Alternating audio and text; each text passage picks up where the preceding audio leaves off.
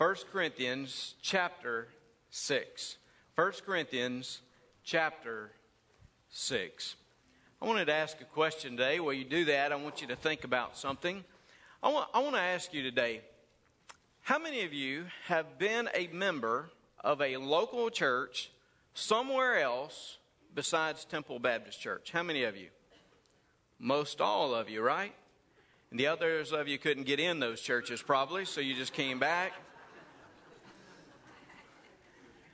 There are a lot of us that have had all kinds of connections with other churches in our lives. This week, I was thinking about my home church that I grew up in at Birmingham Ridge Baptist up in Saltillo. There I was for many years, and that's really when I went to Sunday school as a child, and my pastor invested in me, and I remember those days very fondly.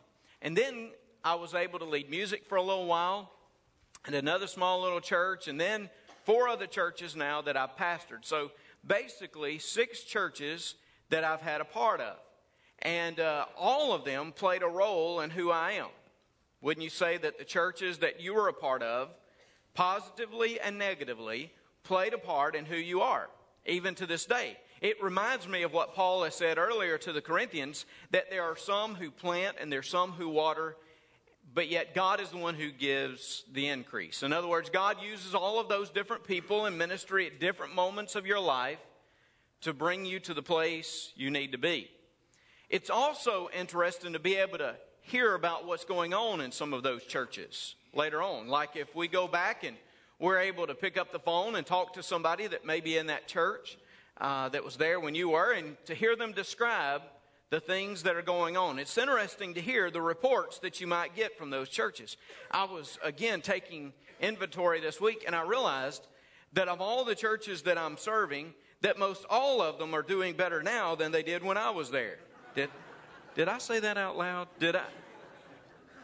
Don't get any ideas, okay? But it is interesting to hear what they're doing and how God continues to work in their lives, and to be reminded that, again, God uses you. Maybe you were there for a certain moment and you taught Sunday school, or you played the piano, or perhaps as a child you were growing up and being a part of children's choir and other things, that God used you for a moment and He used that church for a moment, and to be able to see the great connection that God has in His kingdom, that it's bigger than just one church, but you have many believers working together in local bodies to make a difference for the kingdom. And it's interesting to be able to hear. Now, every now and then you will admit that when you're talking to those churches or to people who are in those churches, things may not be going as well as they were at one time. I would even venture to guess that today in our society, most of those churches are not doing quite as well. I mean, even the statistics themselves say that 80% or even more, perhaps 90% of churches have plateaued or they're on a decline. So perhaps when you call them and you hear about things, instead of rejoicing, there are times when your heart feels broken and burdened. You've been there before? If you have, that's exactly where Paul is as he writes these words. Because he was there at the church at Corinth, and he had been there 18 months ministering among them, planting them, teaching them, trying to grow them, investing in them. And then as he goes about his ministry, he hears what's going on. God always uses Paul in different churches' lives, and Paul always seems to keep up with them. Whether he's writing them a letter, or he's praying for them, or he's receiving the reports, or he's coming by to visit them again, he always seems to keep up with those churches. And here he's received the reports. And the report for the church at Corinth is not a positive report. We've already seen there are divisions based around personalities. There is immorality that has been left unchecked in the church. And now Paul says that one believer is actually engaging another believer in a court of law. I want you to see what he says beginning in verse 1. Dare any of you, having a matter against another, go to law before the unrighteous and not before the saints? Do you not know that the saints will judge the world? And if the world will be judged by you, are you unworthy to judge the smallest matters? Do you not know that we shall judge angels? How much more things that pertain to this life? If then you have judgments concerning things pertaining to this life, do you appoint those who are least esteemed by the church to judge? I say this to your shame. Is it so that there is not a wise man among you, not even one, who will be able to judge between his brethren? But brother goes to law against brother, and that before unbelievers. Now, Paul has been astonished already. Paul has seemed to adopt indignation into his life because he looks at this church, a church that he loves, by the way. This is a church that he loves and he hopes will grow in Christ. And yet he has seen them, as I said, take part in division, carnal divisions. He has seen them allow immorality to go on unchecked. He sees them in all of these different ways, and now he sees them actually taking their brother and their sister in Christ to a court of law.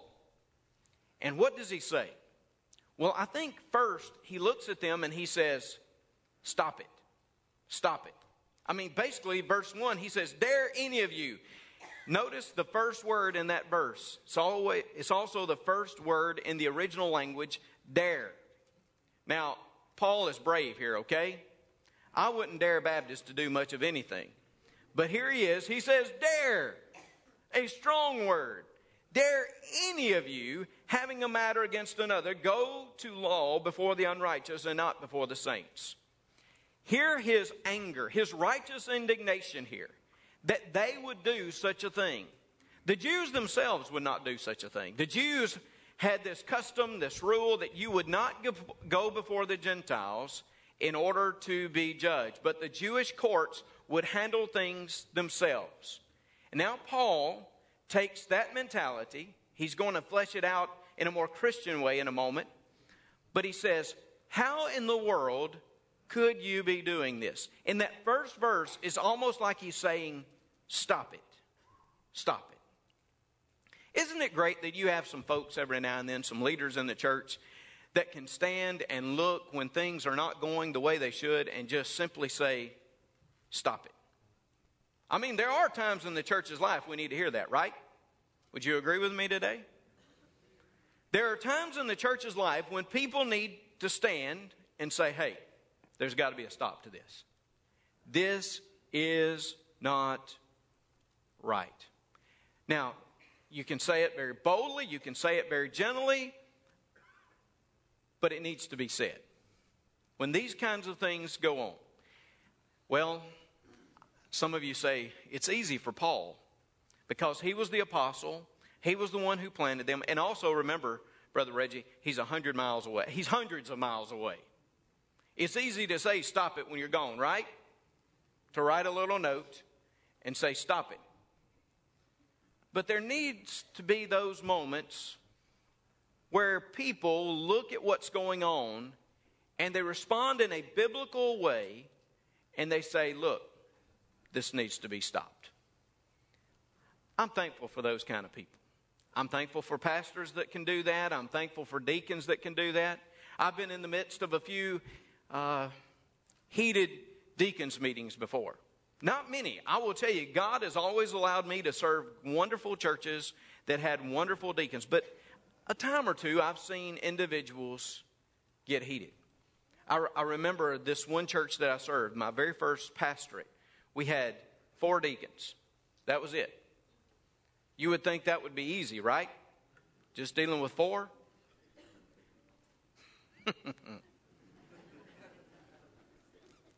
There seemed to be always one that disagreed with another.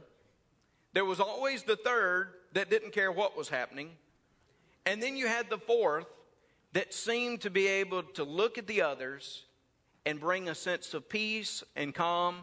Indeed, he could look and he could say, in his own wise way, he could say, stop it. And as a young preacher boy, back then I was,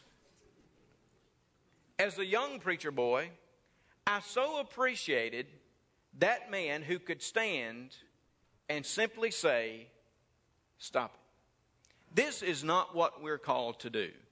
This is not what we're called to be. I really believe God is still looking for those kind of individuals in our churches today who would stand in moments of unrighteousness. They would stand and they would speak righteousness. And they would say that this has to come to an end. Paul looks at this group and he has righteous indignation. He says, dare any of you, having a matter against another, go to law before the unrighteous and not before the saints. Now, Paul is not condemning all of the court system of the New Testament. He's not condemning that at all. There will be moments in Paul's life where he will actually appeal to the court. What he's addressing here is specifically one believer taking another believer to court in the pagan courts, in the pagan system of things. And he's going to continue to work through it and show you why that you should stop it, and then secondly, how you should settle it. Notice verse 2, he says, do you not know that the saints will judge the world? He looks at this group and he says, stop what you're doing, stop it, and settle it. Settle it. Settle the case. And he says, settle it by the wisdom in which you are given. Notice, he does have a different take than the Jewish culture of the day. He says, do you not know that the saints would judge the world? His reasoning is that one day, according to what Jesus had taught and according to the revelation that had been given, that one day the saints themselves will join with Christ in a governing, judging role of the world. That's what he says. That one day we will be able to rule with him. That's the New Testament witness, right? So Paul begins to reason from the greatest to the least here.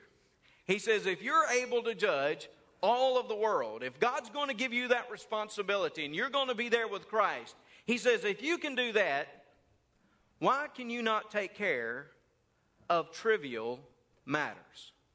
If you can't take up the eternal matters, and you will, he says, then how in the world should you not be able to take up the trivial matters? That's really what he says. And if the world will be judged by you, are you unworthy to judge the smallest? The word there is one that speaks of the most trivial of issues of the day. He says, do you not know that we shall judge angels in verse 3? You didn't know that, did you? Not only are we judging the world, he says, and that you have a role to play in the governing system of God as he brings all things to culmination. He says, even the angels themselves will be subjected to you. Now that's the difficult one, isn't it? When you think of angels, what do you think about? No, not your grandchildren, but they're so precious. No.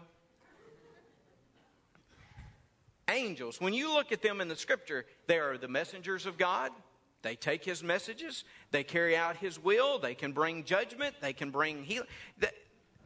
Angels can minister, and yet they can destroy. You see angels, and what Paul says here is that in some way, in the end times, he says that even the angels will be judged, and that you'll have that governing responsibility as well. He says, if you can judge the world, and if you can judge the angels, he says, why can't you take care of these things? These trivial things that have been presented to you. He says that you ought to do it by the wisdom that you've been given. The wisdom that you've been given. Verse 4, he continues on. He says, if then you have judgments concerning things pertaining to this life, do you appoint those who are least esteemed? Same word as those who have been despised, earlier found in this book. He says those who have been despised by the church to judge. Even the weakest, he says basically, should have the wisdom to speak into these trivial matters. He says, I say this to your shame. He says, I can't believe that you, who God has appointed to be involved in the greatest kingdom, those who are going to be involved in the governing system of God's return, those who are going to be involved in judging itself, that you just can't handle these things. That you've got to appeal to the Gentile pagan courts. He says you ought to be able to do it by the wisdom you've been given, not only as demonstrated in your judging skills, but also in the very idea that you could take even the most despised and they could inform the decisions. Why? Because all of us have the Holy Spirit of God living within us. Those of us who are believers, right? Would you agree with that? Later on, Paul will flesh it out, even later in this chapter, about how the Spirit resides within us. And if the Spirit resides, he says, isn't there at least one wise man? If we're spiritual people, if God is spoken to us and is residing within us, isn't there one person that could settle this? It's great to find people who have wisdom, isn't it? And discernment, and to find them in the church. Sometimes I thought we need a committee. I guess it's the Baptist blood in me or something. But we need a committee of those who have been gifted with that spirit of discernment. Now, I know all of us need to test and try the Spirit. Some of you are going to lecture me already on my theology. But it does speak to those who have a special giftedness of the Spirit to discern and to speak wisdom. All of us should have some wisdom. And God has said if we lack wisdom, what are we supposed to do? We're supposed to ask of Him to have that wisdom. But I am thankful again that there are those specifically that can speak wisdom into us. And that are people who can discern. I've seen these people before.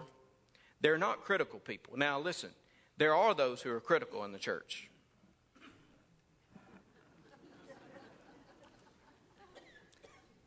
A guy came to me after one service one time and he said, Brother Reggie, I want you to know that I really do believe God has given me the gift of spiritual criticism. I kid you not. He said that to me. I'm not quite sure God's the one that gave you that gift, you know. But it's not criticism, but there is discernment and wisdom that God allows in the church. And yes, as I said, all of us have wisdom, but there are certain ones that are gifted. I'm thankful for those people because those people are the ones that can help you navigate through ministry, that can help you see the truth when it is under attack by outside forces. I've had those people, and I still have those people who are able to look and say, Reggie, you better be careful of this, or you better watch this. And it's like they have this special spirit. Well, they do. They have the Spirit of God that gives them this special manifestation of discernment in their lives. And Paul's reasoning is you got to have somebody else, right? I mean, isn't that the reason you live in a community of faith? Is so that each one can practice his or her spiritual gift and make a difference, contribute to the overall family? Isn't that the reason yes, we're together, we're to worship, we're to go out, but we're to use our spiritual gifts for one another and for those who are outside the church to make a difference in their lives. And he says, isn't there one person that could settle this for you? That if you just went to them and talked to them, that they could settle it because they have wisdom. He says, you ought to settle it by the wisdom that you've been given, and you ought to settle it for the testimony that you've been given. Notice he seems to be totally amazed that they would do this before unbelievers. Verse 6, but brother goes to law against brother, and that before unbelievers. He cannot believe this, that they would take their issues out into the public domain and somehow, consequently, injure their witness. They'd do it before unbelievers.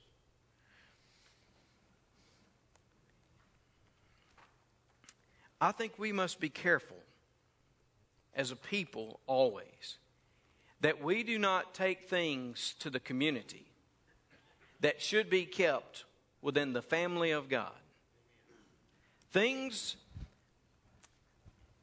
that would injure our testimony in this community and beyond. And isn't that what Paul's saying? Paul, look the way he says this actually. Actually, he says this in verse 7. Now, therefore, it is already an utter failure for you that you go to law against one another. Did you get what he said? He said, it's already a failure for you. It doesn't matter if you win before that public tribunal. You may win material goods. You may do whatever. But it is already a failure for you and for the church. Because you have so stained the witness of Christ. Basically, you've taken your court case before these public tribunals and you've said, you've confessed one way or the other that we as the church, we do not have the wisdom that we should have to take care of this, and we are dependent upon such pagan tribunals to offer justice. Is that what he says?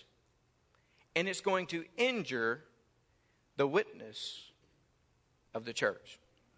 Now, let me say this here.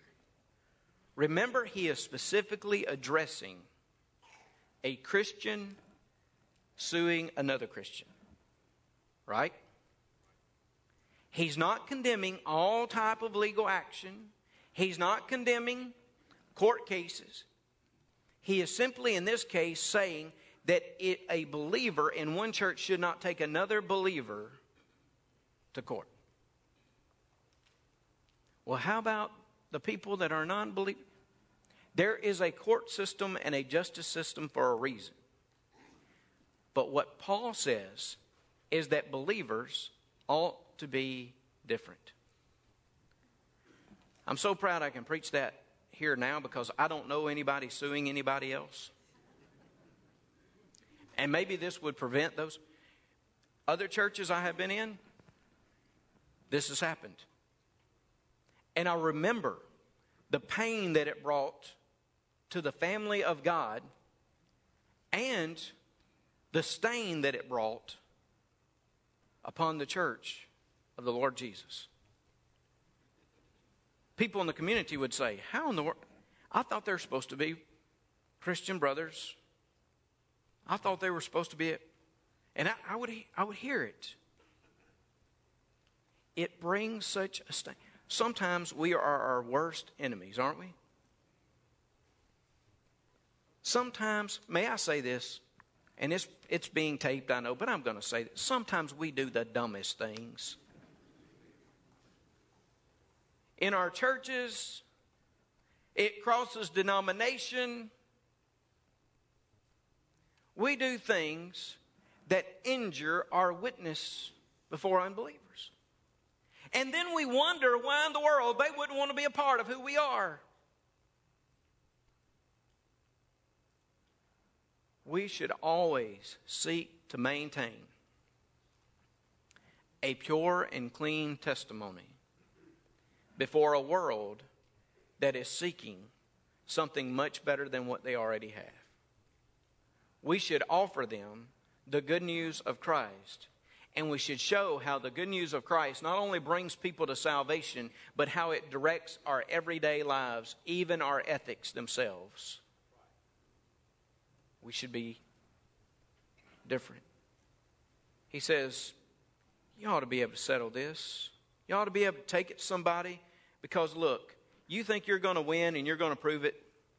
In the end, you will always lose, he says. He says, settle it. Even if you have to share it, he says. Notice, again in verse 7 toward the latter part of that verse, why do you not rather accept wrong? Why do you not rather let yourselves be cheated? No, you yourselves do wrong and cheat, and you do these things to your brethren. We're going to flesh this out more as we go through this letter, but you know, there are some greater ideas, there are some greater allegiances that we ought to have. There's some greater purposes that we ought to have in life. And really, Paul underscores this here. He says, what is it that you get cheated? I mean, is it that every now and then that this is what I had coming to me. You know, it's okay every now and then to say, hey, it's okay. We're just going to go on from here. Yes, I may be materially cheated, but my world and my purpose is not based upon the things that I see here. I'm part of a different kingdom. What so I'm cheated just a little bit? You want to talk about injustice? Let's talk about Jesus Christ on the cross. Remember, he didn't do anything to deserve such a horrific death. And yet he willingly chose, did he not, to suffer for us. Why? Because there are some greater purposes of life. There should be a greater purpose in our life, not to just stand up for our rights, but to extend to people the good news of Christ. If in some way my right may seem to be violated, if the gospel and the kingdom of Christ is advanced, may it ever be so. For God to receive the glory. He says, just share it. Just share it. Just give it over. Because you know what? May I point this out here? We as believers, we hold to this, do we not? That there is one great judge and final judge. And yes, there's going to be a judgment of all the world, but we also know as the church of the Lord Jesus Christ that he is the head of his body. And he has authority over all things. And he is the one that is able to see and reward and hold individuals accountable. You see, it's one of those things that I can say, hey, you know what? It's not worth it for the testimony of Christ. Because I also know that Christ is the true judge, knows who I am, he knows what is happening, and he himself will hold individuals accountable. Because I place myself in his hands and not simply my own. So he says to them, stop it, settle it, share it. And then I love this part as we close. He says, just show it. Just show it. These are the verses I read to you last week. Verse 9 through verse 11. He says, do you not know that the unrighteous will not inherit the kingdom of God? Do not be deceived. This is God in his holiness and his justice, he says. He says, neither fornicators, nor idolaters, nor adulterers, nor homosexuals, nor sodomites, nor thieves, nor covetous, nor drunkards, nor revilers, nor extortioners will inherit the kingdom of God. And I could hear this letter being read across the congregation, and I could hear the congregation saying, amen. He's nailing them. That's awesome. Said, listen to old Paul speak to us now. He started off on shaky ground by daring us, but now he's hitting the true guilty parties. And then as that individual stood and read Paul's letter that day, he came to verse 11 and he said, and such were some of you. But you were washed, but you were sanctified, but you were justified in the name of the Lord Jesus and by the Spirit of our God. Did you hear that? Paul says that this is the way you were, but this is the way you are. All of you, you were just as guilty. And I was just as guilty. All of us, we were just as guilty as any fornicator or any adulterer or any murderer or any individual that was involved in greed. Any of us, and all of us were destined not to inherit the kingdom of God. But God washed us. He cleansed us. He sanctified us. He justified us. He worked in our lives. And because of that, what is Paul's argument here? You ought to show a difference in who you are. You ought to be different. You don't solve problems like the world solves problems. You don't take your case before the pagan tribunals, he says. You're different. And you ought to live differently. And you ought to show it to the culture that is around you. Because that is the greatest cause, is to show Christ to a world that is lost and dying.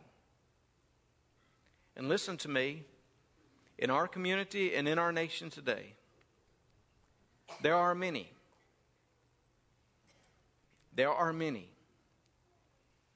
If they do not repent, if they do not come to Christ, there are many who will not inherit the kingdom of God. Those of us who are in that exact position ought to be struck with compassion and care and concern, and we ought to do whatever it takes, even if it is suffering some type of temporary injustice, so that we can show them that we are different from what this world would offer them. We should show them. He says, first of all, you as a church, you stop it. You settle it. You share it if you have to, and then you show it. You show the grace and the good news of Christ to others. Because you are different people. I know that legally we have the opportunity to do certain things. Legally in our country today. But may I say to you that all things are not expedient or beneficial for the kingdom of God. Yes, we could be just like the world when we walked out of here. But God has called us to be different. And I want to challenge you today. This is just one simple example of how we should be different before the world. I want to challenge you that in each and every area of your life and my life, that we would show a difference so that we can exalt the name of Christ. Let's show it as we go forth this week. Let's pray. Father, thank you for your word. Thank you for the specific application of your word. Father, thank you for reminding us that even in the first century, even through the apostles' teaching and preaching and proclamation, even through the Spirit's work, there were still individuals who were fallen and broken, and individuals who were growing in you. Thank you, Lord, that we can see in the Scripture that even the church at Corinth wasn't perfected yet. And Father, as you look at us at Temple, Lord, we recognize that we're not perfect yet. And there are areas of growth for all of us. But God, I pray that you would continue to challenge us. Help us to see the things that are truly important. And help us to live accordingly to your good news, your gospel. Father, this morning, for those who just need to be a part of this family and they need to come, Lord, encourage them. For those who need to go from this place and show that difference and start living for you, Lord, I pray they'd come to repentance today. God, speak to us now. Help us to be your people. Help us to be the church. We pray in Jesus' name, amen. Would you stand? So we have this hymn of invitation. Would you come as God calls you today?